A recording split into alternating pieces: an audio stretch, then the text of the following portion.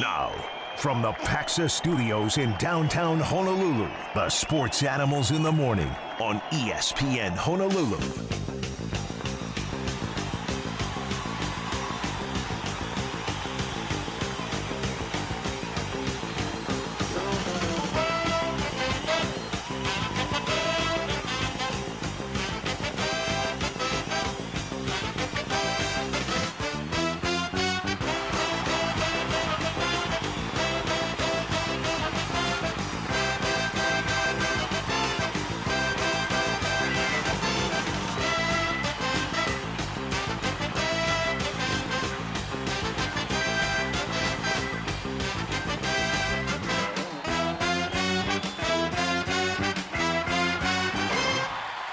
All right, good morning. It's time for the Sports Animals Show on ESPN Honolulu. Hope you're having a great morning. It's going to be wet again today, but gosh, hopefully not as bad as yesterday. And we had some of those rolling blackouts. We'll keep you posted with information as it comes in from Hawaiian Electric this morning. We'll also keep you updated on traffic and all the stuff on the road. But top stories we're going to be following this morning. You might have heard this yesterday or saw it online. Jaden Maiava has come out of the transfer portal, former UNLV and Kaimuki quarterback, and he's ended up at Georgia. Little surprising at that. His father, I guess, was the one to announce it. I would imagine it's probably true, even though his father is saying it, not Georgia yet. I don't know if he's going to start right away. I'm still wondering if maybe he's going to redshirt because they still got Carson Beck starting next year, who was their quarterback this season. You know, it was supposed to be a Black Friday, and as the newspaper says this morning, Black Monday. It was kind of a gray Monday. What are we looking for? Are there 3 openings now in the NFL as far as coaches go? 5 openings overall. It doesn't seem like that much. Usually it's about a third of the coaches that seem to be gone. I guess everyone's waiting for some kind of news out of New England. Well, supposedly Belichick had a meeting with Robert Kraft yesterday, and nothing announced yesterday. I don't know if they would do anything this fast. Belichick did indicate yesterday he's still under contract, preparing like normal. Nothing different, nothing really big that he announced yesterday. But you would think New England's going to say something one way or the other. Either he's gone, whether it's mutual or not, or they're going to bring him back. But I think they have to say something one way or the other sometime soon. Yeah, all right. We'll keep an eye on that for you as well. We got volleyball tickets we're giving away. Keep listening for that here. We'll get into the latest on the transfer portal. When does this transfer portal close? I don't know when it closes. I mean, obviously you weren't able to enter it until, I think, December 10th, whatever date it was, in early December. But we got people entering it still. So I know there is a cutoff date, and I believe it's in some part of January. You want to get it done before signing day, I would think, just to be fair to the schools. You don't want to have a guy transferring in March and you already missed the signing period of maybe getting his replacement. So I have a feeling it's before the signing day in early February. All right, and what a game yesterday it was yesterday for the national championship. Michigan wins it all. It was just as I thought. Michigan was just too strong. That defense was unbelievable. It was like watching Ray Lewis and the Baltimore Ravens back in the day. I think somebody texted us yesterday and predicted, I think, 31-13 Michigan. Boy, were they as close as you could possibly get. And, you know, Washington did get a little bit closer. They cut it down after being down by a couple of touchdowns to one score, but they just couldn't get back into it.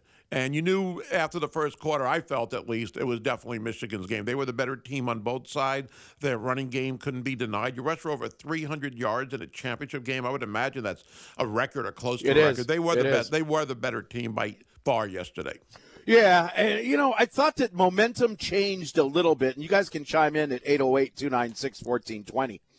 I thought that I saw a little bit of a momentum change, and I don't remember the tight end's name for Washington, but they basically spilled him like a wheelbarrow out of bounds, causing a penalty, a 15-yard penalty on top of the game from the past.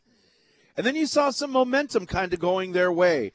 But, boy, the pressure that Michigan put on Washington was the key to that game. Did you ever see them rush more than 4 people? Probably not. No, they didn't. That's my whole thing. They rushed 4 people the whole game. Everyone else just kind of stood in a zone for the entire football game. And it's not only like they were pressuring Michael Penix. First, he had a bad ankle, and then he could hardly breathe. In my mind, the game was over with 2.5 minutes left. And I don't know, I don't know if it's a humanitarian me or what, but I'm thinking, why are you keeping him out there? I guess to win the game, but the guy could hardly stand up straight. I mean, I'm sure, I haven't heard any reports this morning yet, but I'm sure he's got a couple of cracked ribs. Maybe so. I think in that situation, you want to let him finish the game because it was his game. And when they closed it right before halftime and made it 17-10, where I was thinking after they got stopped, I believe 3 running plays in a row, and they were like around the 8 or 9 yard line, go for the field goal at that point. So they go for the touchdown, and it's good. I thought they might have a little more momentum in the third quarter when they closed it to 17-10. Obviously, it didn't happen, and the running game for Michigan couldn't be stopped. And Washington in spurts had some nice drives, like the one at the end of the first half, but obviously it wasn't enough. Right. I mean, they kind of went into a prevent, if you will, as preventative as they would have done in the game. But yeah, even the coach, when they interviewed the coach for Washington, DeBoer. Anyway, the coach for Washington is headed off the field. He seemed real calm. He's just like, we took a couple of early punches, but I mean, it had to have felt good to score at the end of the game, at the end of the half. And then knowing you're getting the ball back in the third quarter, you're only down by a touchdown. But it was just too much. That poor Michael Penix, because even at the end of the game, Michigan was just rushing 4 guys. And even with 2.5 minutes left, like I said, sure, you want him to finish the game. It's his game. But they still couldn't protect him with 4 guys rushing. I mean, that poor guy got knocked on the ground. How many times, even with seconds left in the game, it was, I feel so bad. I mean, that's one of the most courageous performances that I've seen on a stage like this in a long, long time. And remember watching it reminds me of Tiger Woods in the, was it the Masters or U.S. Open, where he was walking around on a bum leg? I think it was U.S. Open. And remember, Washington's offensive line was voted the best in the country, winning that Joe Moore Award, and still they couldn't do a good job for Penix. He threw that interception late when they were down by 2 touchdowns and got run back to like the 4 or 5 yard line. And, I don't think they were going to come back anyway at that point. They weren't going to be able to get 2 touchdowns in the last 4.5 minutes. Get a valiant effort, but Michigan was clearly the better team. Still, Washington, I don't think, embarrassed themselves. Michigan was just that much better. And Washington, first loss in 21 games. They've won 21 in a row. That is a pretty impressive streak, to say the least. I mean, a season and a half of nonstop winning. Yeah, I guess that Joe Moore Award should actually be for news anchors and not offensive linemen, after all, when you look at it that way. But, I wonder if this creates kind of maybe a new rivalry in the Big Ten between Washington and Michigan. Well, they play each other next October, I believe it is, in Seattle. Yes. So they can build on it. I mean, I'm not sure if they play each other every year with that new schedule and how it rotates in the Big Ten, but I believe it's on a 2-year basis at least, so they'll play them maybe the next 2 years at least. Yeah. All right. We'll check your traffic in about 5 minutes here on ESPN Honolulu. Larry Krueger, who's got a podcast, and he's a host for a radio station in San Francisco, is going to be joining us coming up here on ESPN Honolulu. And now we see about Jim Harbaugh, what is next for him. He just indicated yesterday after the game that what is next is that they have a 1 p.m. checkout out of their hotel today, which is right around now almost. And then they'll be going back to Ann Arbor. He's not going to say anything yet. I think a lot of people are curious. Obviously, we're all curious of what he'll do. I wonder if he's even made up his mind. Well, do you think? He hasn't gone through any job interview process or anything yet, has he? No, but I would imagine his agent has probably gotten feelers, and because there's so much talk about the NFL team, I don't think necessarily. I mean, the communication between he and the team hasn't started yet, right? But I would imagine he still thought about it, and I know he's aware of obviously the NCAA investigation, whether he wants to stay at Michigan or not. I mean, it's a great way to leave winning a championship. Does he want to deal with the NCAA and the possible sanctions, and also the angle of, is the NFL job necessarily better financially and stability-wise? I mean, if he goes to the Chargers or the Raiders, the teams that are mentioned more frequently than anybody else, You got a Justin Herbert, so maybe that's a good fit for him in L.A. with the Chargers, and it is a good fit. I would think that way. But if you're not going to win a Super Bowl, why wouldn't you maybe want to stay at Michigan and just dominate on the college level, where they've been to the 14 playoffs 3 years in a row now, ending up with the title last night? We don't know how he's thinking, though, obviously. Right. No, you don't know how he's thinking, and I don't expect to know how he's thinking. And if you're asking him what's next for you the night of the national championship, did anyone expect to get an answer? Well, the question was, if your agent's talking to somebody, what's he going to say? My agent's talking to a few coaches, so we'll see what's good for me in the future. Now, as far as going to the Chargers or wherever else you go, when he went to Michigan wasn't, Michigan's a good football team, but what did they have? I know at Washington they only had 4 wins when what's his name came. But what I'm getting at is it's not like, okay, Jim Harbaugh's here, and, Michigan, that's the missing piece for Michigan to win a national championship. You know what I mean? There's plenty of talent on the Los Angeles Chargers, and it starts with quarterback. I think that's what makes it one of the more desirable jobs in the NFL as opposed to Washington or, who knows about Carolina. I really don't know what we have in Bryce Young. But I would think that, I'm sure that he's probably going to take a couple of days off and talk to people, and people are going to fly over to his house and see him and visit and all that kind of stuff. But I don't know. No matter what it is, it's not like well, I need a job. No, not at all. It's nice to be in a position like that where you get to kind of pick and choose. And, Michigan would love to keep him, you would expect, and probably give him a nice raise on top of that. And if he's making, I looked it up, he signed a 10-year, $125 million contract recently with Michigan. I don't know how many years ago. That's $12.5 million a year. I don't know if I'm sure an NFL team would give him more, because that's one of the only ways you're going to get him is to pay him more than Michigan. Still, you could probably get a pretty good raise at Michigan as well. Now, again, with the question last night, I think what was asked by Scott Van Pelt with Harbaugh was, when do you think you might be making a decision? He knows you're not going to get a what next as far as, what his future holds. Thank you. Will there be anything in the next couple of days as far as you deciding? And he didn't really answer that, of course, as well. So for folks who are not remembering, what are they being investigated for? Let's back up a little bit first. But the first thing that got him suspended, remember, for those 3 games at the beginning of the season was illegally recruiting during COVID, when recruiting was basically put to a halt. And you had all these limits on what you couldn't do, and they broke those rules, apparently, with contacting recruits. So that was the first 3-game suspension that he didn't feel he deserved. The second one is the sign stealing. Now, the Big Ten suspended him, but the NCAA hasn't taken action yet. They are still investigating whether he is directly implicated with this and what the punishment would be. I believe it's a level 2 violation, not a level 1. The Big Ten suspended Jim Harbaugh? He got suspended for 3 games at the end of the season.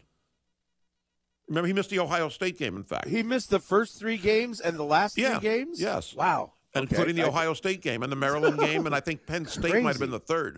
So obviously that doesn't leave a good taste. Who was the interim coach while he was gone? Maybe that guy should be the coach. The defensive coordinator. The and he actually said these wins should go on to Jim Harbaugh, not me.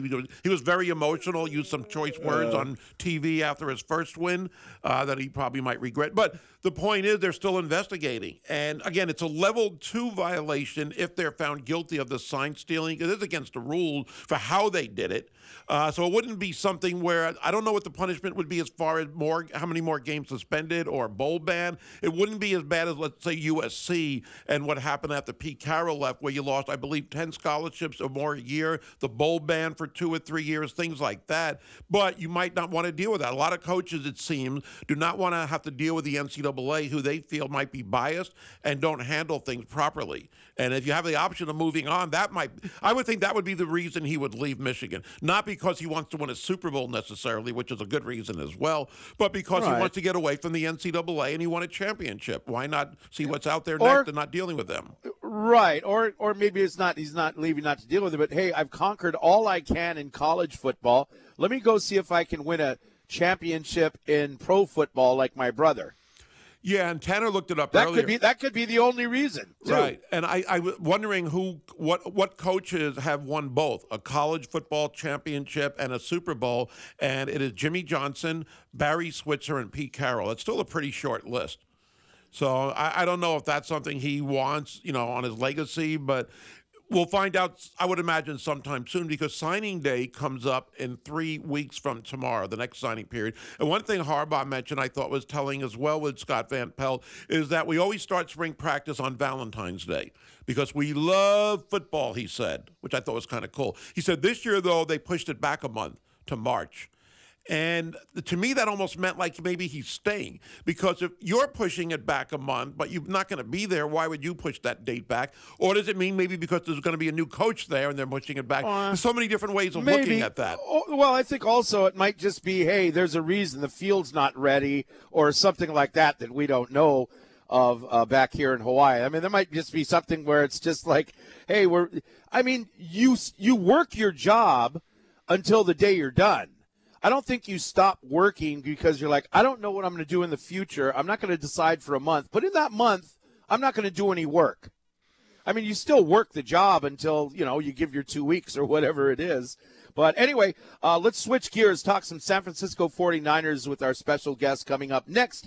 It's 17 minutes after the hour here on ESPN Honolulu, 92.7 FM and 1420 AM. Time right now for our bulletin board brought to you by Hawaii USA Federal Credit Union. Families affected by disasters urgently need your support. You can help the American Red Cross provide help and hope to people affected by disasters big and small. You can donate today at redcross.org. We'll be right back on ESPN Honolulu.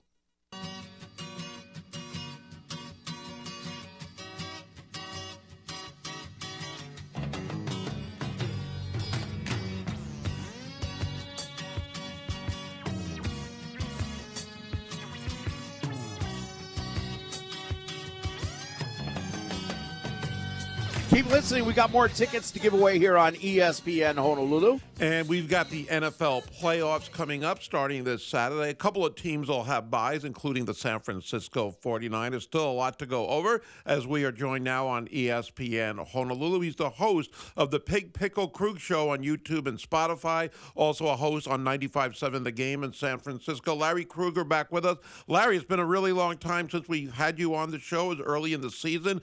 I think the 49ers overall had a pretty successful regular season. Yeah, I'd have to say you're right. They got everything they wanted out of it, and the first round bye and the little rest here in Week 18. So I think they feel the same way.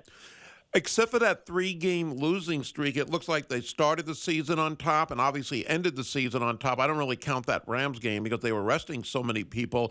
I would think that the big concern for them right now is just being healthy come that playoff game in a couple of weeks. Yeah, their health is pretty good. I mean, they're waiting on Eric Armstead's plantar fasciitis.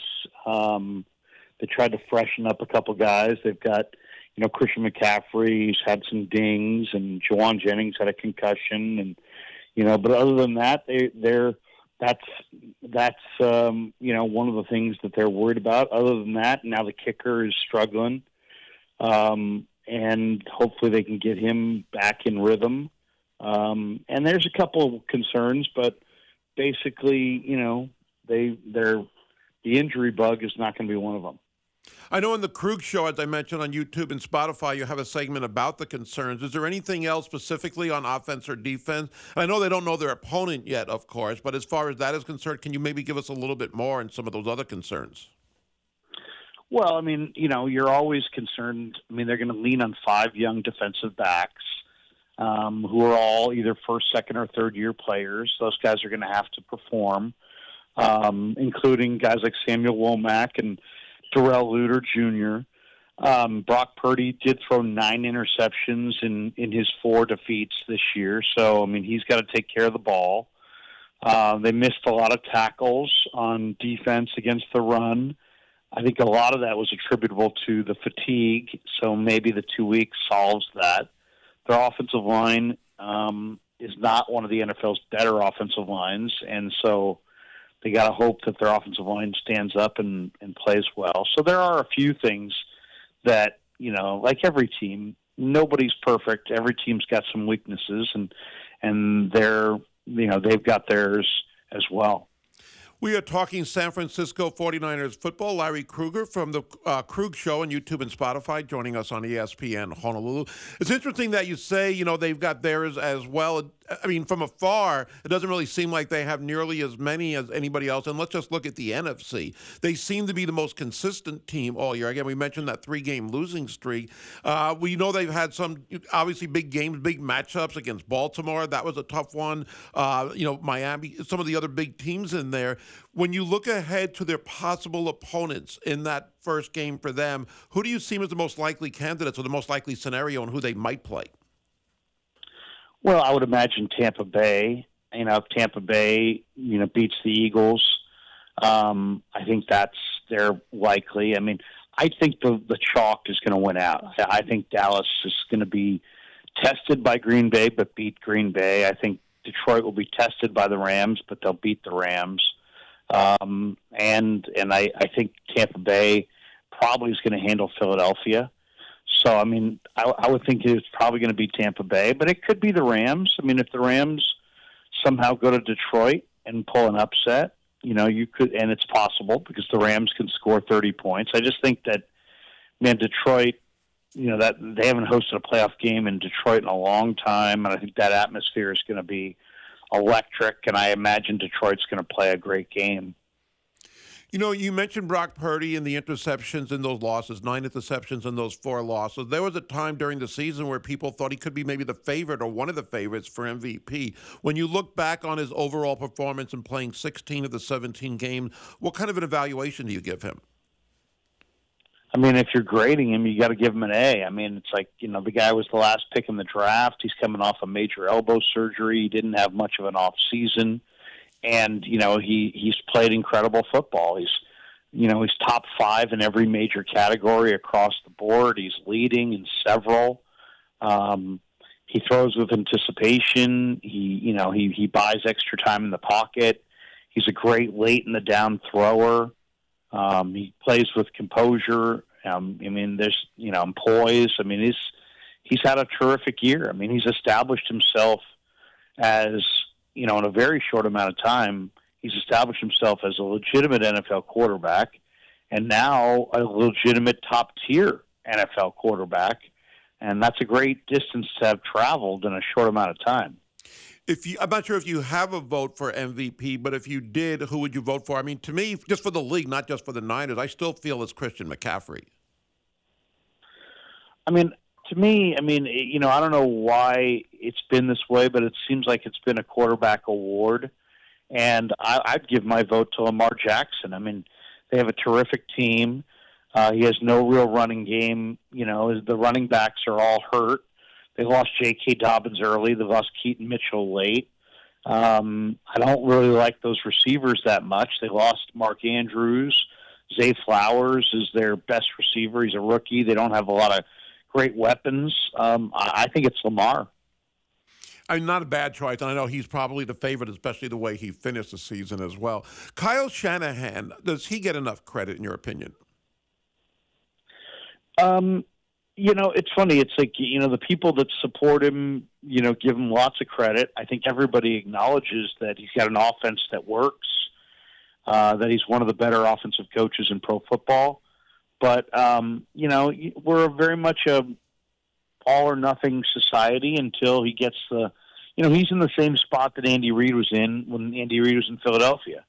Lots of professional respect from the people in the know, but the public and the fans won't fully embrace him until he gets that Super Bowl ring. And Andy went to Kansas City, found Mahomes, and has a couple rings. If Shanahan, can get a couple rings, he'll have all the respect he deserves. But he has that respect from the players. He has that respect already from opposing teams. But the fans won't really give him his flowers until he climbs to the top of the mountaintop. I think a lot of teams would love to have a coach like Kyle Shanahan, that's for sure. I want to ask you one other question, just switching gears for a little bit, because you're in San Francisco based there, and your opinion on the Draymond Green situation. We haven't really brought it up on the show, but the fact that the NBA reinstates him after only 12 games for that suspension. He did talk about wanting to retire, and Adam Silver talked him out of it. I want to get your take on his situation in San Francisco. Well, I mean, if you think the guy was going to retire, then I'd like you to go to my next poker game. I mean, the guy has a multi-million-dollar contract, and, I think that's just melodrama to say that he was going to retire. So he was going to walk away from millions of dollars. Why? Because he's upset that he was suspended for clubbing somebody, or that he doesn't like, the way things have gone. I just, there's a lot of people who just do a lot of talking, and I don't believe a lot of it. As far as Green, I mean, that was a head slap. That was a Deacon Jones head slap. It wasn't basketball. He clearly has anger problems. He's a genius basketball player, but he and at times he loses control. He doesn't just tiptoe on the line. He vaults over the line. He needs to, he's made these mistakes over and over and over again, but they're not even really mistakes. What he did this last time was premeditated. It was violent. It wasn't basketball. As far as the suspension, 12 games, I don't know. It's a very bizarre situation. I mean, not only is he a player, but he has his own podcast. He's on the TNT broadcast. He's part of, did Adam Silver go soft on him because, he cares about Draymond's well-being? Well, according to Draymond, that's the case. Or did Adam Silver go soft on him because he's part of the NBA's presentation to the public, and that he's not just a player, he's a player and an announcer, and he means a lot to the NBA's ability to make money. The other speculation is that the Warriors how much damage do they really want to do to the Warriors? The Warriors are their biggest TV draw. Last I checked, organizations rarely make huge fundamental decisions that wind up costing them money. If the Warriors make the playoffs, the league stands to make a great deal of money. And so if you give them 40 games or something like that and they miss the playoffs, now you're biting off your nose to spite your face, and you're going to make less money because the Warriors and the Lakers are the biggest TV draws in the playoffs, and you've now essentially kicked them out of the playoffs. So I don't know. It comes across like, oh man, Adam Silver cares so much about the players, but I think Adam Silver cares so much about money. You can't blame, because pretty much everybody else involved in sports cares more about money than almost anything else as well. But interesting perspective there. We'll continue to follow that story. And, of course, the Niners getting this weekend off should be great when they do find out their opponent come Sunday or Monday. Larry, always great to talk to you. Happy New Year, and we'll talk again soon. Yeah, Happy New Year to you guys, and always a pleasure having me on. Thanks. Anytime you need me, give me a call. All right. Thank you so much. Larry Krueger again joining us. He is the host of the Pig Pickle Krug Show on YouTube and Spotify. Also a host on 95.7 The Game in San Francisco. Joining us on ESPN Honolulu.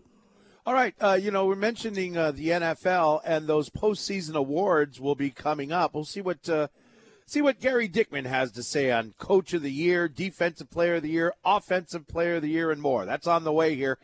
You can also text in your thoughts at 808-296-1420, and hopefully you have the official sports animal mobile carrier, Spectrum Mobile.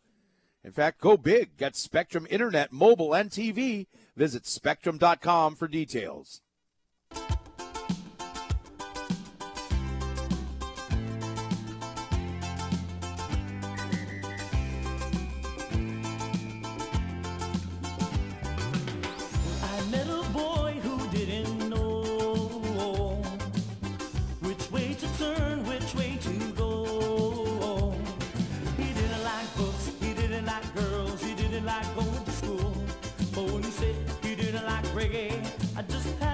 National Weather Service reports more rain today with breezy winds. It's going to be mostly sunny tomorrow, they say. High about 78, low 70. Now, it depends where you go. KHON was reporting I think tomorrow morning it's going to be like 61 degrees. That's 9 degrees. Somebody's got to talk to each other and get this straight. But I'll go with the National Weather Service. Yeah, mostly sunny, high 78, low 70. That's tomorrow. In fact, it looks like it's clearing up a little bit right now. They're really getting it bad on Maui right now. Not as much here on Oahu, especially yesterday. But anyway, we'll keep you updated. Another traffic update coming up in about 8 minutes here on ESPN Honolulu. We do have breaking news in the NFL. Yeah, Adam Schefter from ESPN, the first to report that another coaching vacancy in the NFL as Mike Vrabel of Tennessee has been let go. 4 straight playoff appearances until the last 2 years, both under 500. And it wasn't Black Monday, but it's Black Tuesday for Mike Vrabel. He is now looking for a job, and Tennessee is looking for another head coach. I wonder, though, if it makes sense, and we brought this up during the break, and Tanner Hayworth, I'll give him credit for this. You know, it's wow, would Mike Vrabel be a good fit at New England? If Robert Kraft wasn't going to get rid of Bill Belichick, does he say, oh, Mike Vrabel's available? Or do you maybe bring him on as maybe a defensive coordinator? If you're going to keep Belichick, of course. Well, I think their defense is fine, right? It wasn't the problem. The offense was unbelievably bad. Well, yeah, the offense was bad. Bill Belichick was, the drafting is bad. True. That's something that they've got to turn around. I mean, Yes. who have they drafted? What star players have they drafted? I think that whole thing with Matt Patricia being the offensive coordinator last year, I think that is where this whole thing went south. And I don't know that Bill Belichick survives this. He thought now, himself. He'll get a job. Maybe the Tennessee Titans will have him. He'll get a job if he wants to work. Yes. I don't know that he survives this, really. I mean, 4 losing seasons in a row? They've made the playoffs once, but they haven't won a playoff game since Tom Brady left. Right. So they've made a playoff with a losing record? No, they made it with a winning record. Mac Jones' first year, I believe, they made the playoffs and lost their first game. Gotcha. Anyway, it's been a lot of losing lately, and it's you say, well, how does somebody forget how to coach? You know what? It happens to all of them.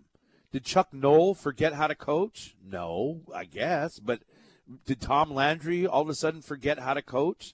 Times change. The game changes. And the old-timers got to keep up. And they don't. It never lasts. Maybe Nick Saban is the best example of Nick Saban actually changing with the times. You'll remember Alabama football. Before Tua Tagovailoa arrived, I mean, Alabama and Lane Kiffin, more importantly, Alabama football was smash mouth football. Then Lane Kiffin comes along and they start throwing the ball all over the place. Well, that wasn't Nick Saban football. He changed with the times. That's why he remains good. Right. People who don't want to change and do everything the old way, the get off my lawn type coaches, they don't last very long. Well, Belichick has lasted long, but not with success in recent years. I think with Tom Brady. Right, that's true. Of course, it is true, definitely. And I think that kind of leads me to this, but the roster just hasn't been the same. Now, until Brady left, you weren't really drafting that high, so it might have been a little bit more difficult to replenish the roster. There are a lot of I'm sorry to interrupt you, Gary, but there's a lot of teams that draft well no matter where they draft. The San Francisco 49ers were drafting low. They drafted Brock Purdy. Well, that's the exception to the rule, though. No, not really. Not really. A lot of these teams. Buffalo has drafted well. They've been towards the end of the draft every year. Buffalo drafted darn well. But there's just teams that draft well, and teams that don't draft well. And I'm talking more about the first round for Belichick. That's what I'm talking about. Well, Brock Purdy wasn't first round. He was. I know, I'm just kidding. But the San Francisco 49ers have drafted well. Yes. With Hufanga and all of these other guys. They've drafted well. And they're always towards the end of the draft. The Buffalo Bills have drafted well. The Pittsburgh Steelers and Baltimore Ravens have drafted well. The Philadelphia Eagles have drafted well. The New England Patriots don't draft well. You're right. There's no disputing that. You're totally right. They got lucky with Tom Brady. They did. I'm really interested. I think we all are seeing what the future is for Belichick. I mean, it's so hard to fire a guy like that with 6 Super Bowl titles. It's hard to fire him. I mean, you probably want him to leave on his own accord. That looks a lot better, mutual agreement, right? And that looks better for everybody. If he doesn't want to go, then what does Robert Kraft do? Do you force him out? I think you tell him. You're in a room by yourself with Bill Belichick, and you just say, hey, you know what? We're going to make a different, I'm making a move. I don't like you anymore. We're going to make a move. You go out and you can say that you're resigned and you're, looking forward to your next opportunity or whatever. But I'll let you make this like you resigned and I didn't fire you. Yeah. I think that's the way you go. You don't want to do what Jerry Jones did to Tom Landry. Right. And come in and fire him. And it wasn't a good look for Jera. And you saw signs in the crowds. Bill Belichick, he irritates the heck out of me. I'm just a fan. Who cares about me? But people in New England love Bill Belichick. Right, they still do. Yeah. It's hard not to, but I think also the telling point, according to many, was when they played in Europe in October, I believe it was, maybe November, and you could see Robert Kraft and his son up in a booth, and the son, according to lip readers, said, this is not working, we got to make a change. I'm paraphrasing, but he was basically saying, we got to move on from Bill Belichick, because they looked awful at that point, and it never got any better. His son said it? Yeah. What does his son do? Well, he works for the organization. Robert Kraft's son works for the organization. Right. So he's talking to Dad about what's his job? I can't remember his exact title, but it's like there. At least Steve Jones at least runs the organization, right? Jerry's in on everything, but the operations guy, the guy that runs everything, is Steve Jones. I wonder if Robert Kraft's son has, what his job title is. Like, you just take over while Dad's going in the limo down to the massage parlor or whatever you're doing. You know what I mean? And Steve Jones, isn't he he's the main guy to wipe Jerry's sunglasses. Remember that video from years ago? It's his son. I know. His son, yeah, right, it is his son. But still, if you're a president of of a football team, you would think Dad could do that by himself. You know what? I think that Dad's 90 years old. I wouldn't criticize Jim Harbaugh for wiping his dad's his glasses or something like that. Well, Steve Jones, not Jim Harbaugh. I'm just saying, for a son to wipe his dad's, who is of prestige, it's below him to help his dad out. It looked kind of funny to you. Yeah. 7:45 with the Animals. This is ESPN Honolulu. Well, because of that breaking news, once again, the Tennessee Titans now are looking for another coach. Because of that breaking news, we didn't get to our NFL postseason awards. We'll do that coming up next here on ESPN Honolulu. Hey, if you're a volleyball fan, come on down and join us at Call the Coach with Charlie Wade, presented by Paxa. Our first edition is tonight, 6:30 p.m. at Ruby Tuesday, Moanalua. You can join us on site, enjoy a great dinner, got prize giveaways, and you'll get the latest on Hawaii Rainbow Warrior Volleyball. Tonight, 6:30 on ESPN Honolulu.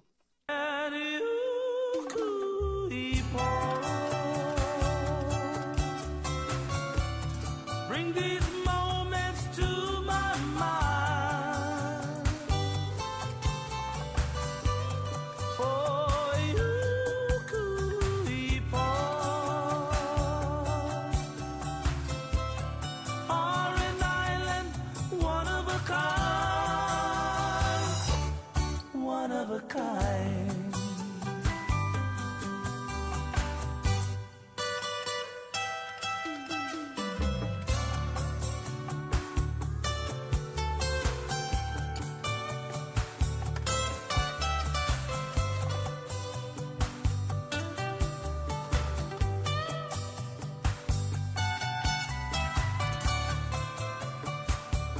Hey, somebody wants to know if we have any updates on the University of Hawaii coaching positions. Nothing new to report, just rumors, I guess. Yeah, we'll have John Veneri join us in about 30 minutes, and I know he's on top of these things. We'll see if there's anything late as far as the latest with that, but nothing we have heard officially since yesterday with those rumors at least out there. Right, and I know that we're talking national championship football. We've got the NFL going on, but we are not. Our attention will be on this as well.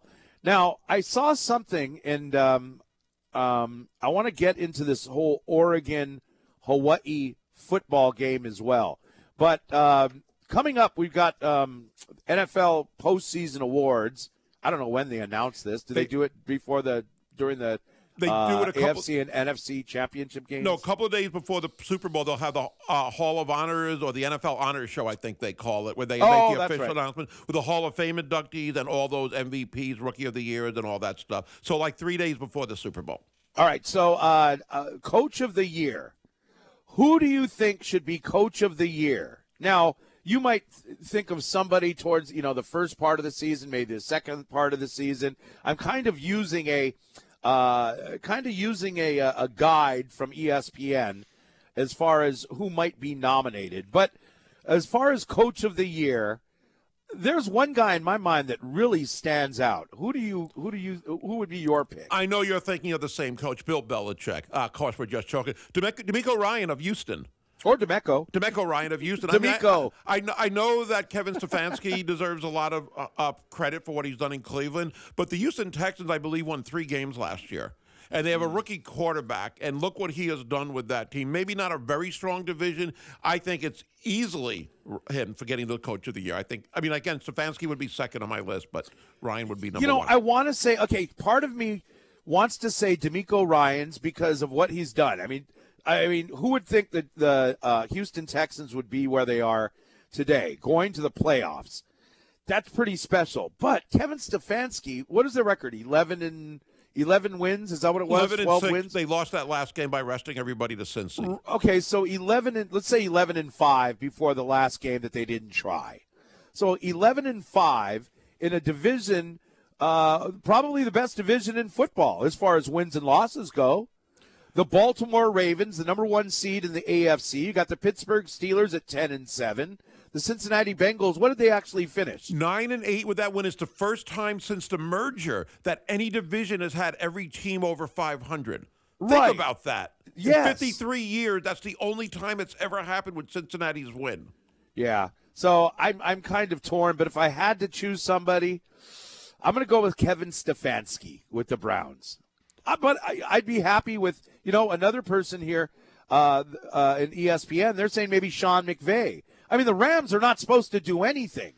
And I don't know about you, the Rams, speaking of good drafting, Puka Nacua, the Rams, they've got you don't want to face the Rams in the playoffs. That's where we are right now. Yeah, and somebody texted in McVay number 1. I wouldn't put him at number 1. He did do a really good job. I think a lot of people agree with him. But the turnaround they still had talent. You still had Matthew Stafford at least half the time. You still had Aaron Donald. You had Cooper Kupp. You didn't have as bad of a roster as Houston did. That's why, even though McVay did do a good job, and they deserve credit, because nobody picked them as a playoff team this year. They didn't make it last year. Well, and they're doing it without draft picks. Now, they drafted someone like Puka Nacua in the 3rd round, 4th round, 5th round, whatever it was. They got late-round draft picks, but they gave away all their draft picks. Yeah, right. And look what he's done with it. Yeah. And they have more on their defensive line than just Aaron Donald. But anyway, so I wouldn't put anyone down for picking Sean McVay. This next category is tough. I know we only got a second. Defensive Rookie of the Year. Tanner says, I'll go with what Tanner says. He likes Will Anderson, the defensive end from the Texans. You can't go wrong with that. I be honest, that's probably the category I haven't followed as much, but I know he's had a very good year. I think because nobody has actually stood out like they would say offensive Rookie of the Year, right? Yeah, exactly. I think you and I would agree that we would give it to C.J. Stroud. Easily. Yeah. I think he deserves it. I don't know, easily. Puka Nacua is another guy. Right. Nacua had a great year as well. This is a rookie with like 1,400 yards. So I think that C.J. Stroud gets it just because he's a quarterback. And 4,000 yards for a rookie quarterback is outstanding. Doesn't happen very often on a bad team, allegedly, or supposedly. Defensive Player of the Year. It's really up between, in my mind, Micah Parsons and T.J. Watt. Someone might argue some other players, but I got to give it to T.J. Watt. I would go with them. I would put Nick Bosa in there as well, but I would probably go T.J. Watt, and Micah Parsons would be a close second. All 3 of them are outstanding. You can put Nick and Joey Bosa in there, even though they're sometimes hurt. T.J. Watt is incredible, but Micah Parsons also, it's hard, I think. Anybody preparing has to prepare for these guys, right? It's like, big what time. do we do to stop these guys? All right. Okay, this is the hardest one. Offensive Player of the Year in the NFL. I am not a homer when I say this, I feel, but I go with Tua. Tua Tagovailoa. He's not the MVP. I don't think he's on the radar. He's not on the radar. I don't think he's on the radar anymore. I think he was. Now, remember, I think I was reading in somewhere this morning. I think this last 10 games, he's had like 10 touchdowns and 7 interceptions, something like that. 4 in the last 2 games, in fact, as well. But he's thrown a lot of interceptions and not a ton of touchdowns. Now, you could look at Tyreek Hill. They could offset that's one of the reasons Tua, people aren't giving Tua the credit for all those yards. He leads the NFL in yardage thrown, right? Yes. But they're not giving the credit to Tua. They're giving it to Tyreek Hill. CeeDee Lamb had his best year ever. I would give it for myself, Christian McCaffrey all the way. And you can't go wrong with him either. So maybe I am a little biased with Tua. I think Christian McCaffrey's my MVP over Lamar. But, yeah, McCaffrey's great. But I love what Tua did this year. Okay, coming up, let's see. We still have MVP. I want to get into more on the Oregon-Hawaii football. We got to, on the football side, we got to, I know you were talking about that at the end of the 6 o'clock hour. Got to talk about a replacement for that game. Or do we want a replacement? That and more coming up with our top stories on ESPN Honolulu.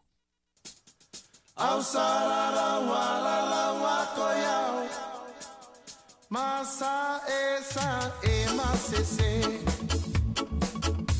masese masese masese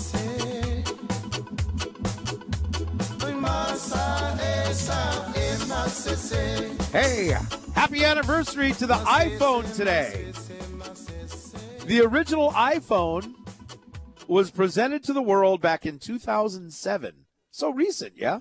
It is. I remember seeing somebody at the Pro Bowl, a friend of mine, making airline reservations and purchasing the ticket on his phone, and I thought that was the coolest thing ever.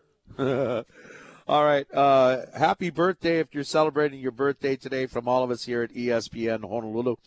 January 9th, 2024. Where is the time gone? Richard Hainish's birthday today. Oh, happy birthday, Richard Hainish. Our top stories we're kind of following. Well, the national championship, reaction to the national championship in college football. Just as I think a lot of people expected, for whatever reason, Michigan was just too strong. Not that Washington was soft, but Michigan was just dominant.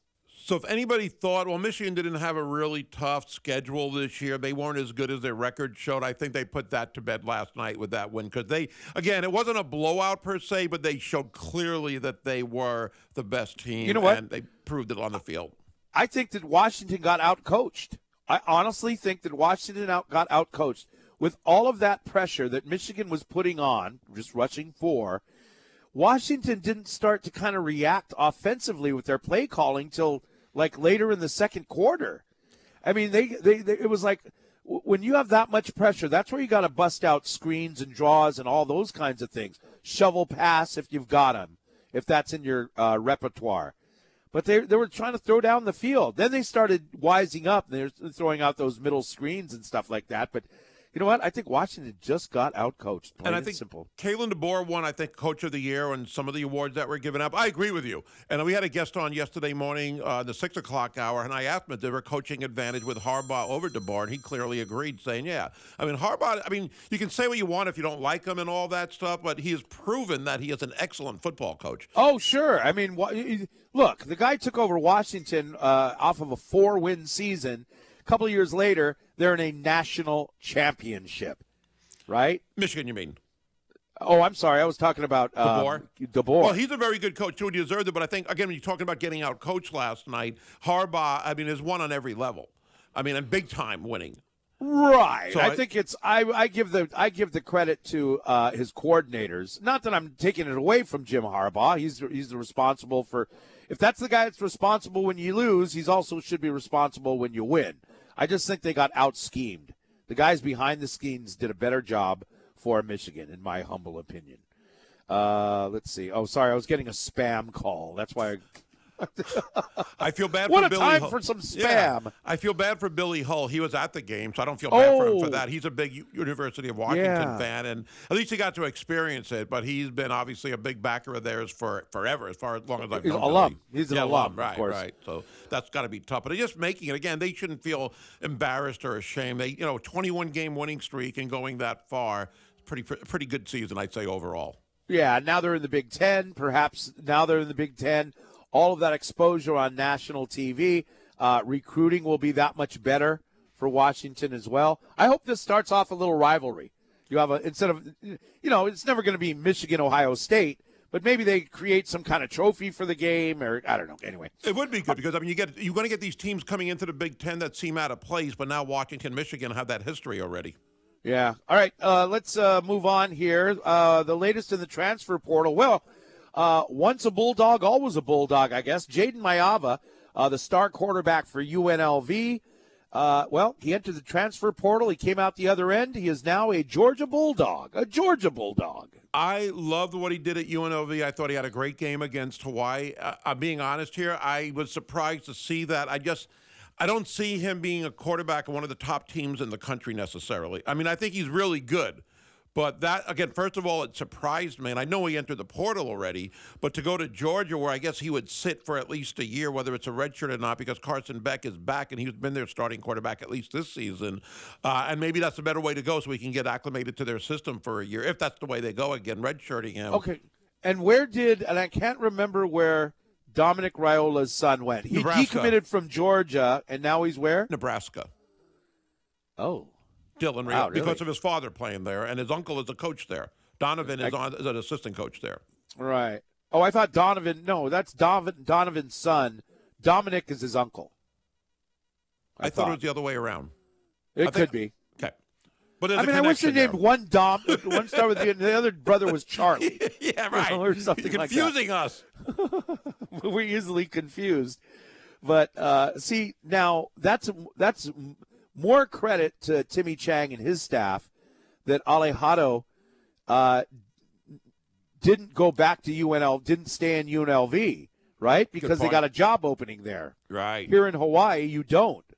So, that's, it's a big deal. Mayava announced good on us. about a month ago that he was in the portal, so it wasn't like this just happened as far as him entering the portal, and Alejado was aware of that, so that's a good point.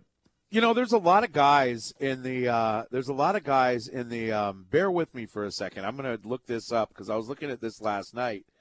24/7 Sports transfer. This is great radio, I know. But there's a lot of guys who entered the transfer portal. Oh, I don't know, whenever it was open, December 2nd or whatever it is, and they're still there. Now, there are some guys like Braden Shager, a few, not a ton. They've entered the transfer portal and then withdrawn. But if you just go by schools, there's so many guys from Hawaii that entered the transfer portal and are really stuck in no man's land. By the way, Josh Atkins, I don't know if this was reported, he ended up at Arizona State. Yeah. Pretty good for him. And it's his third school in 3 years. He went from Houston to Hawaii to Arizona State. That's pretty good. He must have done pretty well for Hawaii. You know what? I don't think he did that well. And he was the left tackle, of course, last year. At the beginning of the year, that was a weakness. The whole offensive line was kind of a tough situation. They were probably a weak link overall. They got better as the season progressed. I didn't think he was a guy. I was surprised to see him go to a Pac-12 school or whatever they're going to be called, where Arizona State, I'm forgetting they're if in they're the Big 12, Big 12, yeah. I was a little surprised to see that. Good luck to him. You know what? You know what that could have been? His old offensive line coach or somebody from Houston or whatever. Right. Went to Arizona State. Could have been. But anyway, good luck to Josh Atkins. Sure. Fabian Ross, of course, we just heard came from SC to Hawaii. Braden Shager withdrew. Did we make a big deal out of Deion Washington, defensive lineman from Nevada, coming to Hawaii? It was mentioned when we mentioned that we didn't get anybody in the transfer portal until yesterday, but he obviously was in the transfer portal and committed pretty early. So that was a get right there. And I just think, I'm not sure if he was a Bishop Gorman guy, but the two guys yesterday that we talked about, Ross and Barfield, they're both Bishop Gorman guys. Yeah, I saw that. I saw that in the paper yesterday, yeah. Jalen Walthall, He's a 3-star guy coming out of high school. He's been in the transfer portal since December 6th, so over a month. And I don't know what that means. Nobody cares. Maybe you have a lot of you've got many offers and you haven't made up your mind.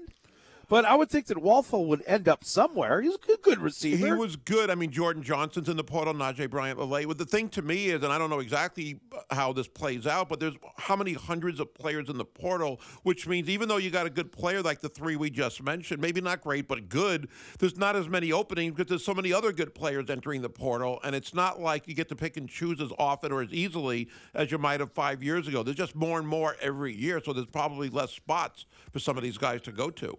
Maybe he's only getting FCS offers and he's waiting for FBS offers, something like that. And I go back. Now I don't see Bryant Lele in this transfer portal on 27. What about Jordan Johnson, the other running back? Jordan Johnson's there. Yeah, he's still uncommitted. Jonah Chong from Iolani, nobody has picked him up. Matthew Shipley, remember, went to Arkansas. C.J. Williams. I don't even remember him. He left the team in the middle by the middle of the season at the latest. He didn't even last half the season, I believe. And I didn't hear the exact reason why, but I know he's in the portal. But, yeah, he left Hawaii a while ago. I think the first person to enter the transfer portal was Grayson Morgan, the tight end. Right. He's been in there since October. He's been there since October, and he has no interest. Joey Yellen, another guy that entered in the middle of November. He's just out there in purgatory. I mean, they're in no. What do you do?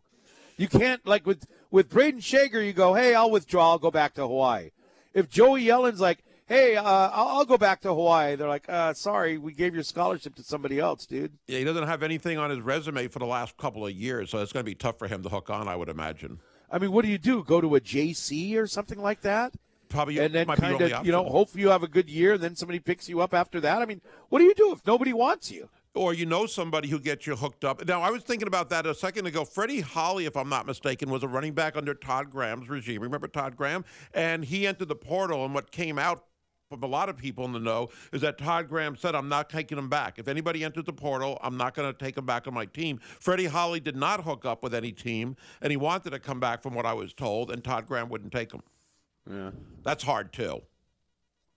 Yeah. That is. It's like they go out to.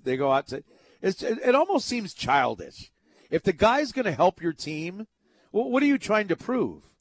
Are you just trying to threaten everyone else? Hey, if you're thinking about the transfer portal, we're not taking you back. I don't know that you do that. I don't know that you do that with today's generation, right?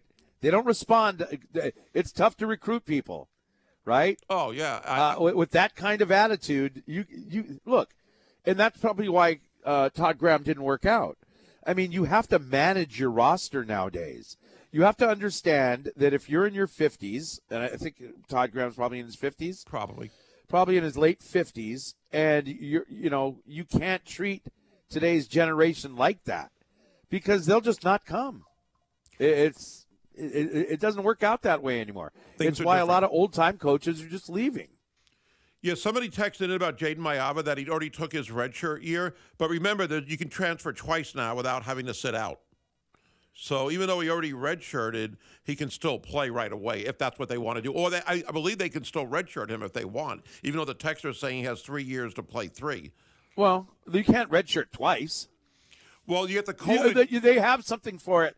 It's called sitting on the bench. But you get the COVID year back. You get that free, basically. So that is kind of a redshirt year. You're not a redshirt year. He wasn't in the There's COVID no year. COVID year for Mayava because he committed in 2021 to UNLV. Oh, no. Oh, I thought everyone gets a COVID year. Well, no, moving forward. If you're on a roster, so it's fair because life has to be fair, right? Young generation, everybody gets a trophy, and life has to be fair. If somebody got a COVID year 10 years ago and you don't get it, that's not fair. There's a lot of text coming in about Freddie Holly. How did that spark the text line? Folks, you can call or text in at 808-296-1420. There were so many things I wanted to get to that we didn't even get a chance to do yet. But speaking of University of Hawaii, John Veneri is going to join us in a few minutes, get his thoughts on coaches and things like that. Is that the plan? Yeah. All right. Somebody texted in here, portal equals no loyalty. They're going to people who are into the guys that we were talking about, they said they're going to learn the hard way like Holly. You know what? And that could be that is one way to look at it. Hey, you don't want to be on this team, then thank you for your service. You're welcome to go. But I'm not going to worry about you or anything. If you give up your scholarship, I'm not saving it for you. I'm going to go out and get somebody and give that scholarly to somebody else because I want to honor the players who decided to stay with us. I get that that's where you're going at. But I don't know that the new generation looks at it that way. No. I think the new generation, and I'm talking about Generation Z, they look at this as, hey, it's all about me and my concerns and what's best for me. And if you don't treat me like everyone else, that's not fair. Yeah, you know what? It doesn't work like that. But the loyalty part, what about when coaches leave? They're under contract, and that's why I don't really blame the players as much because coaches did it forever, and there's no loyalty or commitment there when they leave on a moment's notice. So sometimes right before a bowl game, they would get another job and leave. So that works both ways. Or I'm not going to play in the bowl game because I want to get ready for the draft. Yeah, it's all about me. I think it's a me world. It doesn't get to be all about me. And then somebody else who is in control, like the coach, says, well, it's all about me. And you go, that's not fair. Hey, it's a dog-eat-dog world we live in. I have a favor to ask. We have a lot of 1 and 2 word texts, and I don't know what most of those mean. But thank you guys for texting in at 808-296-1420. John Veneri on Rainbow Warrior Football. That's coming up here on ESPN Honolulu. Hey, if you're over 60 and retired, speaking of generations, making ends meet, especially at the supermarket, is tough. Now, benefitscheckup.org is a free website. It can help you pay for food, medicine, and even utilities. That's benefitscheckup.org. This message brought to you by Hawaii USA Federal Credit Union. Life matters.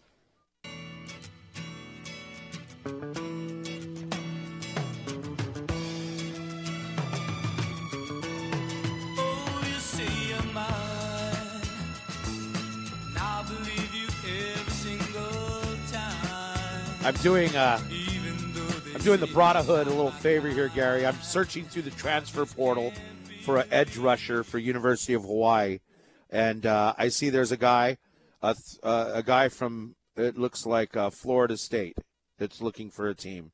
Can we call up Gilbert Edmond, please? Gilbert Edmond. Oh no, here's one that's even better. A guy from he committed to A&M already. John Veneri joins us now on ESPN Honolulu. Hi, John. Well, good morning, you guys. I haven't talked to you for a while. Good morning. Yes.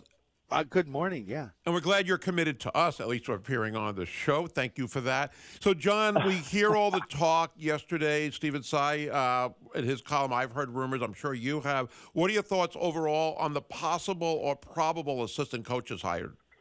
Well, it's so funny because you can play the whole what-if game and who's who, and does Craig Stutzman come back? Is it going to be, there's so many different combinations of people talking of different coaches that could come in. I'm actually super pleased with the names that I've heard as candidates. Getting a chance to talk to Morrison while he was, I guess, labeled the on-field or off-field consultant, and he traveled with the team. He helped Shager with his reads, and I think it led to winning 3 of the last 4 games. I really do truly believe that Morrison was a big part of that. And here's the thing: a lot of the talk was, if Craig Stutzman comes back, he's going to want to run his version of the run and shoot. Right? There's the New Testament, the Old Testament of the run and shoot. He would want to run his version of the run and shoot. If it's Dan Morrison, then Dan Morrison can do a lot of what he was doing during the time of him being a consultant with Timmy Chang. He can help Timmy run the offense. That way, it'll take a little bit off of Timmy's plate. And this is not just a gimme. Dan Morrison is a smart man. He knows this offense. He learned from June Jones and Miles Davis on what to do with this offense. So you might actually see it revert back to a little bit of the Old Testament of the offense, and a little bit more of what we saw during the 2000s with June Jones. But Morrison has also kind of converted this offense a little bit too as his years progressed in running it. I think the thing I like about Morris is he's just a good dude. I mean, I don't know him. We don't hang or anything, but he's just a nice guy. You know what? I might hire all old guys. Let the old guys do it. There is something to be said about quiet confidence. You know what I'm saying? Like he's a quiet man, but he's confident in what he says, and you actually also feel like you've just learned something in having a conversation with him. You know what I mean? And so I really, really like Dan, and I think he will be when it's all said and done, if it is in fact a done deal, he will be a great addition to the offense, to the coaching staff. And let me just say this: I liked Ian Shoemaker. I thought he was a good guy, and I thought he had a lot of promise coming in with what he had on paper. And he remained a good guy through the 2 years that I knew him. He was always very helpful with trying to learn what we needed to know for a broadcast. And so I will miss him as a person, but I really do think that Timmy Chang, running the run and shoot, needed help. He needed help because he couldn't do it all. He couldn't be the head coach, couldn't be standing over at the bench talking to the quarterbacks while the defense was on the field, and things needed to be, decisions needed to be made, in that regard. And speaking of the defense, I think Dennis Thurman, if in fact it is going to be that guy, I think he might be a great addition, a guy with 27 years NFL experience, both coaching and playing, a guy who has been around, big-time programs collegiately, and he played at USC. So, and most recently, he was in the news for making waves about, players, telling players the way it is. 90% or whatever he told some of the Colorado players, you're not going to make it to the NFL. You can, but work hard. And I think a guy like that tells it like it is, that wears everything on his sleeve, will be a great addition to this. It's not the popular thing nowadays to tell kids the way it is. Yes, but I like it. Go back a little old school, and that's what you get with an older coach. Oh Did my you God. see? But hey, real quick, just on that before you go switch gears. Do you know when they're going to make a decision? Do they have to wait till the job's posted for a certain amount of time? What's our timeline here? Yeah, so it needs to be posted for a certain amount of time, and there needs to be a certain amount of people interviewed for the position. And until they get to that, then they can make the decision. So we don't know then. Exactly. Like say Timmy has to interview at least 5 people for the position before he makes a decision. Especially for a job posted. If you ask Glenn McKay, he'll be all, yeah, okay, we'll have them by 2028.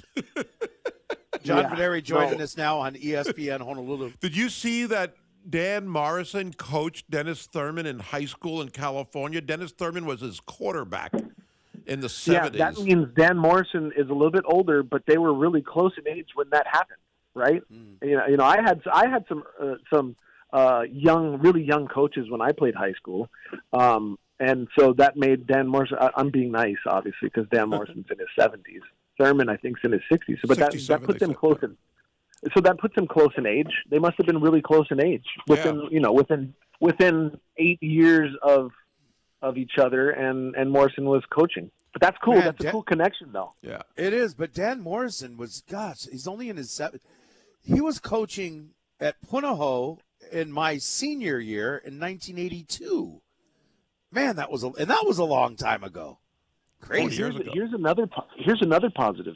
Thurman is being looked at as the defensive coordinator, but that means he's also got a mind of offense, right? You kind of have to anyway when you're a defensive coach. But he played quarterback. That's an awesome position to play for a defensive coach because you're knowing how to teach these guys and what to look for. I mean, he might not know the run and shoot offense, but I think that'll be fantastic. That I just like the names. And then Reinbold is another one that's being talked about. Right. And Reinbold is a guy who can pretty much coach any position on the field, but he's a motivator, and more importantly, he's a guy who wants to be in Hawaii. Hawaii is kind of runs through his veins, Right. And so I like the thought of Reinbold coming back. As far as anything more than that, they're just candidates right now. But again, I think that Reinbold also has been known as a good recruiter, and that's number one right. in college athletics. I'm excited about Reinbold. He's recruited just about every position on the defense, including some guys that have played in the NFL. So I like the fact that, and at different positions they went to the NFL. But he coached in the Canadian League. He's coached in some semi-professional leagues. He coached professionally. He's a guy that's well liked, and he's been around a lot. And I really like his experience. But more importantly, I love his love for the islands and the island kids. And I think he will not only be a good recruiter here, but he'll be a good recruiter in bringing local kids possibly back to the islands. You know what I mean? Right, he's such a supporter of this Rainbow Warrior football team. Even when he was away, he constantly tweeted about it, and he's just a big supporter of the program. And to be part of the program, that's kind of his dream. John, so let's go back to Dennis Thurman for a second. If indeed he is hired as the defensive coordinator, then Jacob Yoro, who today is the defensive coordinator, what have you heard about his status? Would he be reassigned? Well, I think what the telltale here is when there was the announcement of coaches being let go, and now what positions are open. Obviously, the position for defensive coordinator was posted, and now we're talking about Dennis Thurman. But the fact that we haven't talked about Jacob Yoro being let go means that yes, he'll be reassigned. If it's my guess would be that he'd be reassigned to say the cornerbacks because Steve Irwin was let go, and Thurman, who also played safety, he would take a position. So if I had to guess, he would take the safeties, and so that would fill out your defensive side of the football. So that is as far as the coaching staff goes. Right, and that makes sense in that aspect. So for Jeff Reinbold, there are people, at least in social media, speculating that maybe he would be a special teams coach, where right now we do have a special team coach. We have a special teams coach, and that hasn't been talked about, but I do believe that Etienne Enna being let go opens up the defensive line. So I think Reinbold would then take over obviously this is not all set in stone, but it's my belief that Reinbold then would coach the defensive linemen. Okay. I'm going to go back also to some of the recruits. I'm not sure how familiar you are with some of the guys in the early signing period, but I'm going to go to the quarterback spot. Braden Shager, as we know, is back with the team. Micah Alejado is committed to the team. He should be here pretty soon, if not already. How do you see that competition playing out? Well, the biggest word that you just said is competition, right? You got a guy who committed here. He's not leaving. And then you got a guy who's come back who's now recommitted himself to the University of Hawaii. And so now you've got competition. Whereas, and I said that I hate this fact about the portal. If you're not happy and you're a second-team guy, then you enter the portal and you just go somewhere else. Well, what about the old-fashioned way of putting your name and your word on the line and saying, I committed to this team. I'm going to work my hardest to be a member of this team or a contributing factor to this team, whether that's the starter or the backup or the scout quarterback or whatnot. You commit to the football team and then you work as hard as you can to be the starter. And in doing so, you create competition with whoever else you're going up against, and you're making them better. And so, to me, the biggest thing about this is that Braden Shager, one, is going to get better because he's got competition, and two, it's going to make him kind of think, okay, I'm not quite the guy. I am the guy, and I've been the guy, but I might not be the guy if I don't work hard enough. And so this creates a great problem to have. You've got two guys working really hard, one that's coming in who's, by the way, a little bit older. He's 19. So Alejado's coming in at the age of 19, whereas most college sophomores are that age already. And so he's got the work, and he's been with some really good offensive players in high school who are also all 19. And he knows he's a little more experienced and he's a little more mature, and so that'll add some competition. I love that word. Now, the saying used to be, when the going gets tough, the tough get going. But nowadays, when the going gets tough, quit. And that's what the transfer portal's all about. John Videri, thank you. So now go ahead. When the going gets tough, you compete and you try to be the best version of yourself to help the team, because it's not about one person. There's 11 guys on the field, and if you can be the best version of yourself on the field, then that makes everyone around you better. And that's why you get a winning football team, when everybody's better. Just ask the guys that were part of the 2007 or the 1992 team how good they were. John, how good were you? Hey, we got to go. I was only as good as the guy next to me. Right on. John, thank you very much. Have a great week, and we'll talk soon. Thank you. Thanks, John. Thanks, guys. All right, John Videri there from the 1992 University of Hawaii. I don't know, 2010 team was pretty darn good, too. Yeah. Not at 92 and 2000s level, but, we've had a lot of good teams. But, the thing I worry about with Dennis Thurman is, I mean, this guy's, he's Buffalo Bills, New York Jets, been around in the Baltimore NFL Ravens. It's, lately, I mean, the last time he was in the NFL was 2016. But at the same time, I wonder if, he doesn't stay that long, right?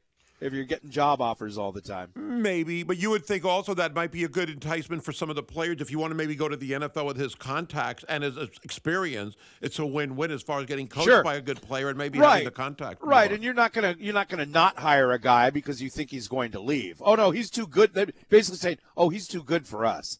But anyway, hopefully we find out sooner rather than later about the additions to the staff. It's 8:35, and well, you can catch the NFL playoffs at 850 Craft Beer and Whiskey Bar at Leeward Bowl.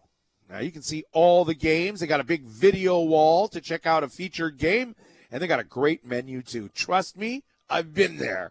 850 Craft Beer and Whiskey Bar. Check it out for football in the Pearl City Shopping Center. Wind's gonna blow, so I'm gonna go down on the road again. Starting where the mountains left me, I end up where I began. Where I will go, the wind only knows, blowing times around the bend. Get in my car, I'm going too far, never. We forgot to give away tickets.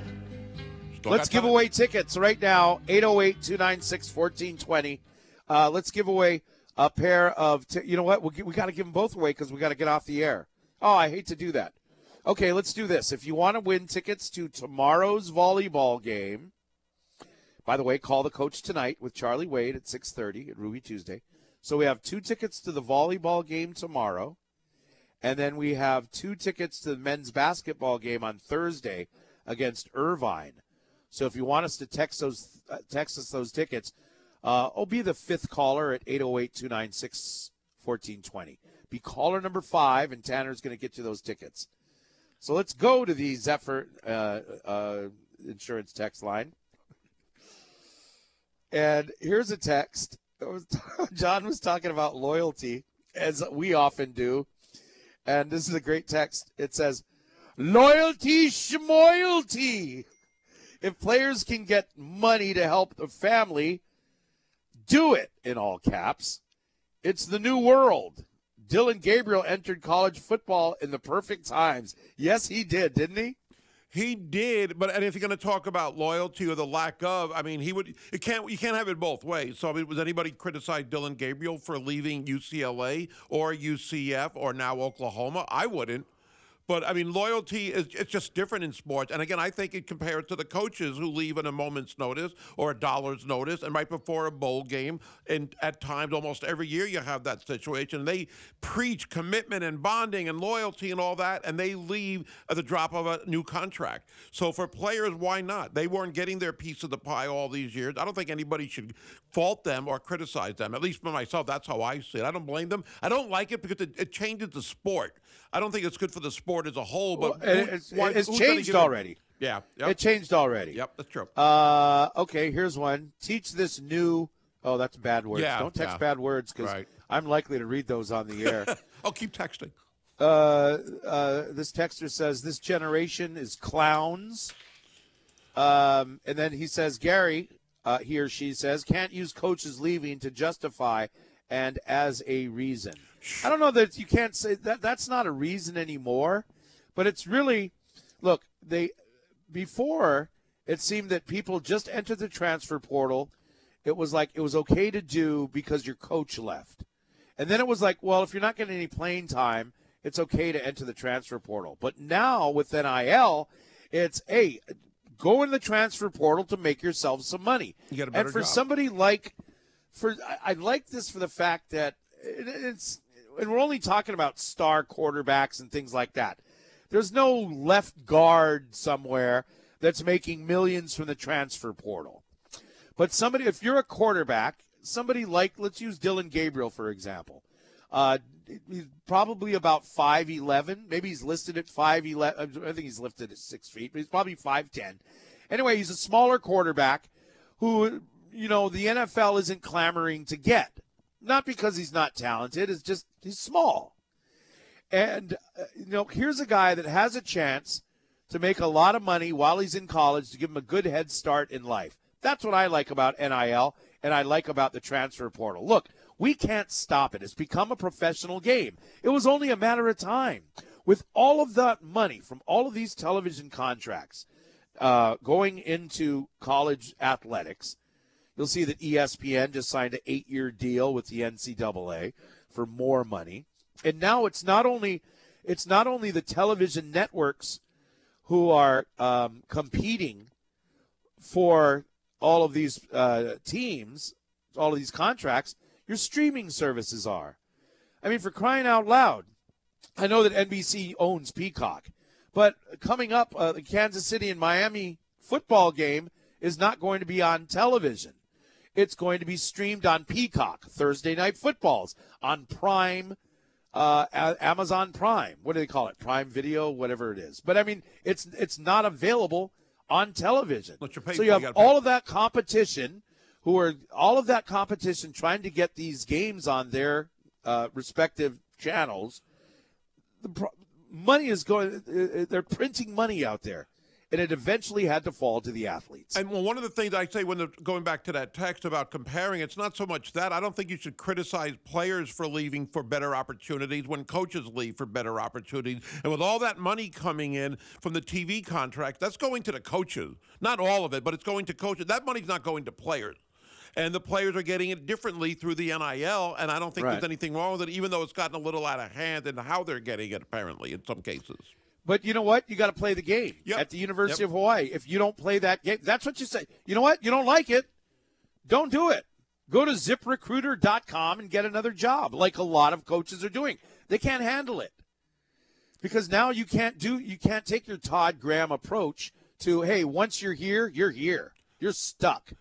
And so that's the way you got to. I mean, that's the way you got to handle these rosters now. We had Jamie Dixon on a few weeks ago, coach of TCU basketball, and I asked him how the NIL has changed his recruiting approach, and he said it is different, but kind of exactly what you said. You have to adjust and move with the time, and this is the new normal, and everybody has to deal with it if you want to be successful. And it's changed. And coaches, if you want to be successful, like you said, you've got to adjust, or you'll be left standing somewhere else. Yeah. Oh, by the way, I was watching TCU play somebody really good, and I think they lost. Oh, yeah. Bad call by the ref. That flagrant for Hunter What was Dickinson. the final score? They lost by 2, 85-83, I think, or something like that. Man, TCU, they're the real deal, huh? They're good, and they took a 3 at the end that was no good by Jameer Nelson Jr., but they called a flagrant on TCU for hitting Hunter Dickinson. Even the referee in the studio said that shouldn't have been a flagrant. I didn't think we were going to talk that much about it. They got 4 points. We want to make sure we clarify something, Chris, real fast about the ticket giveaway. Is that for basketball or volleyball? That was from Tanner, so we responded to that. That's an off-the-air thing. Congratulations to Keith from Kapolei, who won tickets to volleyball and basketball. Thank you very much for listening, Keith. Coming up, more with the Sports Animals on ESPN Honolulu. I still want to get to this Oregon game thing. Hey, check it out. Very important website. Last time we had Dr. Nate Murata on the air with us. He told us from H-Camp, he told us that they're finding now, according to statistics, young athletes getting concussions are getting younger and younger and younger. So it's very important, especially as a parent or a coach or even you athletes listening, you can learn more about recognizing concussion symptoms from H-Camp, the Hawaii Concussion Awareness Management Program. The website, hawaiiconcussion.com. That's hawaiiconcussion.com. Check it out. You'll really be glad you did. We'll be right back on ESPN Honolulu.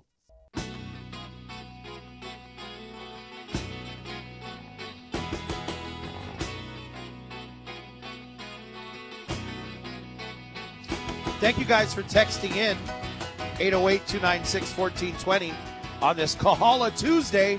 Remember, you can upgrade your island style with Kahala, the original Aloha shirt since 1936. You can get one. They got 6 stores here on the island or at kahala.com. I wonder if Kahala has a store in Kahala. You would think. People are probably wondering that when I read that. Now I am. Yeah. Hey, so we got a text that says, does Oregon have to pay us a penalty for canceling the game? So they canceled it already, right? According to them, they have. The University of Hawaii, I'm not sure if they've made an official announcement, but everybody is indicating that they have. Okay, so it's according to news reports, I guess. So I'm reading something yesterday from Civil Beat, and they're saying, which a lot of people already know of, but Oregon's like, okay, we want to cancel this because we want to schedule a game against Oregon State. And it's a rivalry, right? What is it called? Civil War? Civil War. And so that they want to keep that rivalry, which is good. And we just happen to be a casualty of that, right? Yeah. But at the same time, it's been said that they don't want to play at Ching Field. That's another. It's like we want to play Oregon State, and we don't want to play in that stadium. Which leads to the rumors we heard about them supposedly trying to work out an agreement to play the game at Allegiant Stadium in Vegas. We heard that for a while. That couldn't be worked out, but along the same lines of them not wanting to come here to a small stadium, even though that wouldn't really affect them, I don't think. But they didn't want that, so they canceled. I wonder why, though. Is it just them saying, "Hey, we're Oregon. We don't play in a 15,000 seat thing"? It sounds like it's something along those lines. You know, I remember when Vanderbilt was here, and I met some of their assistant coaches in the elevator, and I asked them what they thought about the small stadium and everything. They said, this field's the same size. We don't care about the stadium size, the capacity. We just care about the football field, and it's the same as every others. Well, I think that maybe Oregon's a little more high mucka than, Vanderbilt. That's why Vanderbilt's winless. But Vanderbilt, they won like 5 games last year, didn't they? Not in the SEC. I think they were winless, I believe, this year. Oh, okay. But anyway, but they are in the SEC. Yeah. But anyway, so that brings up again the fact of where are we with the Aloha Stadium? I know they just put out, what did I read?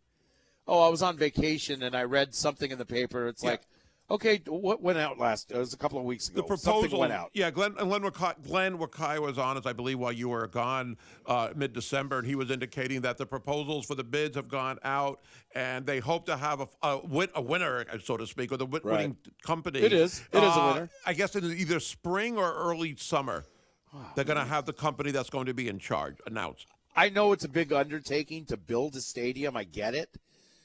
But that just seems like a really long time. Didn't I see a text sent in the other day to one of the shows here that Stanford built a brand new 50,000-seat stadium in 10 months?